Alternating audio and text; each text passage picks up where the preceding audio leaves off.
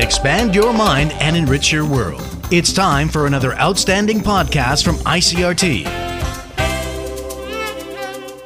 I'm Nancy Sun with today's episode of Easy News. The Tai-Ex opened up 45 points this morning from yesterday's close at 14,484 on turnover of 3.6 billion NT.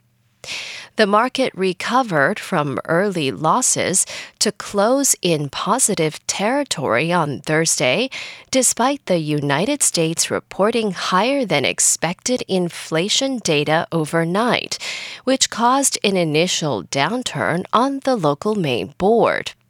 The bellwether electronics sector led the rebound as large-cap semiconductor stocks, but the financial sector underperformed the broader market, as investors remained wary of their reduced asset values in the wake of declining overseas bond prices.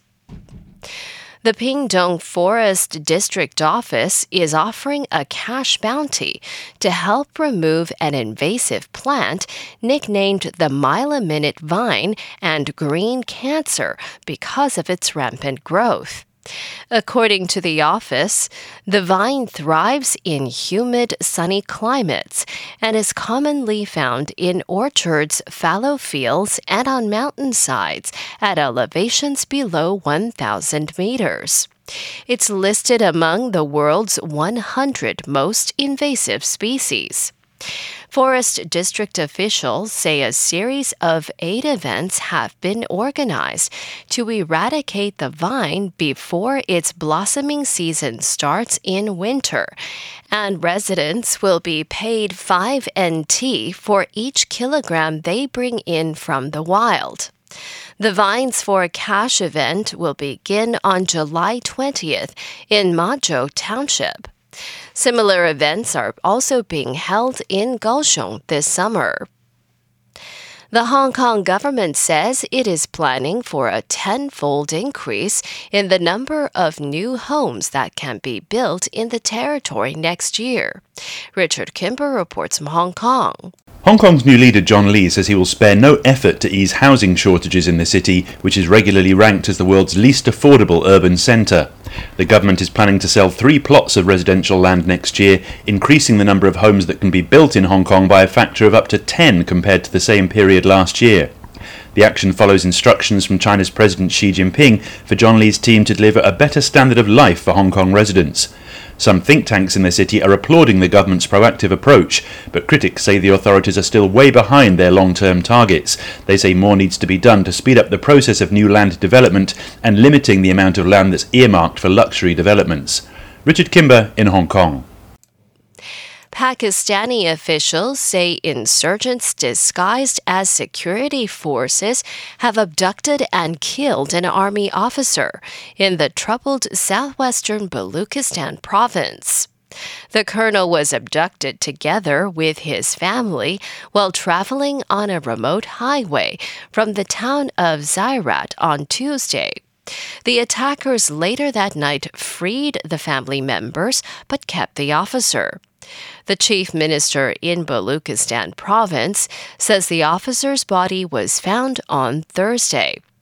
The outlawed Baluchistan Liberation Army, which was designated a terrorist group by the United States in 2019, has claimed responsibility for killing the officer. And 250 elephants are being moved from Malawi's overcrowded Liwonde National Park to a much larger Kasangu National Park, 380 kilometers away in the country's north. The elephants are tracked in the park and darts are fired to sedate them. The animals are then moved into large trucks that take them to Kasangu Park. Officials say so far at least 40 elephants have been moved, and the rest should go by the end of the month, at a total cost of about $1.5 to $2 million. The process is a cooperative project between Malawi's Department of National Parks and Wildlife, the International Fund for Animal Welfare, and African Parks. And that was the ICRT News. Check in again next week for our simplified version of the news, uploaded every day in the afternoon. Enjoy the rest of your day. I'm Nancy Sun. Hey there. I hope you've enjoyed today's episode.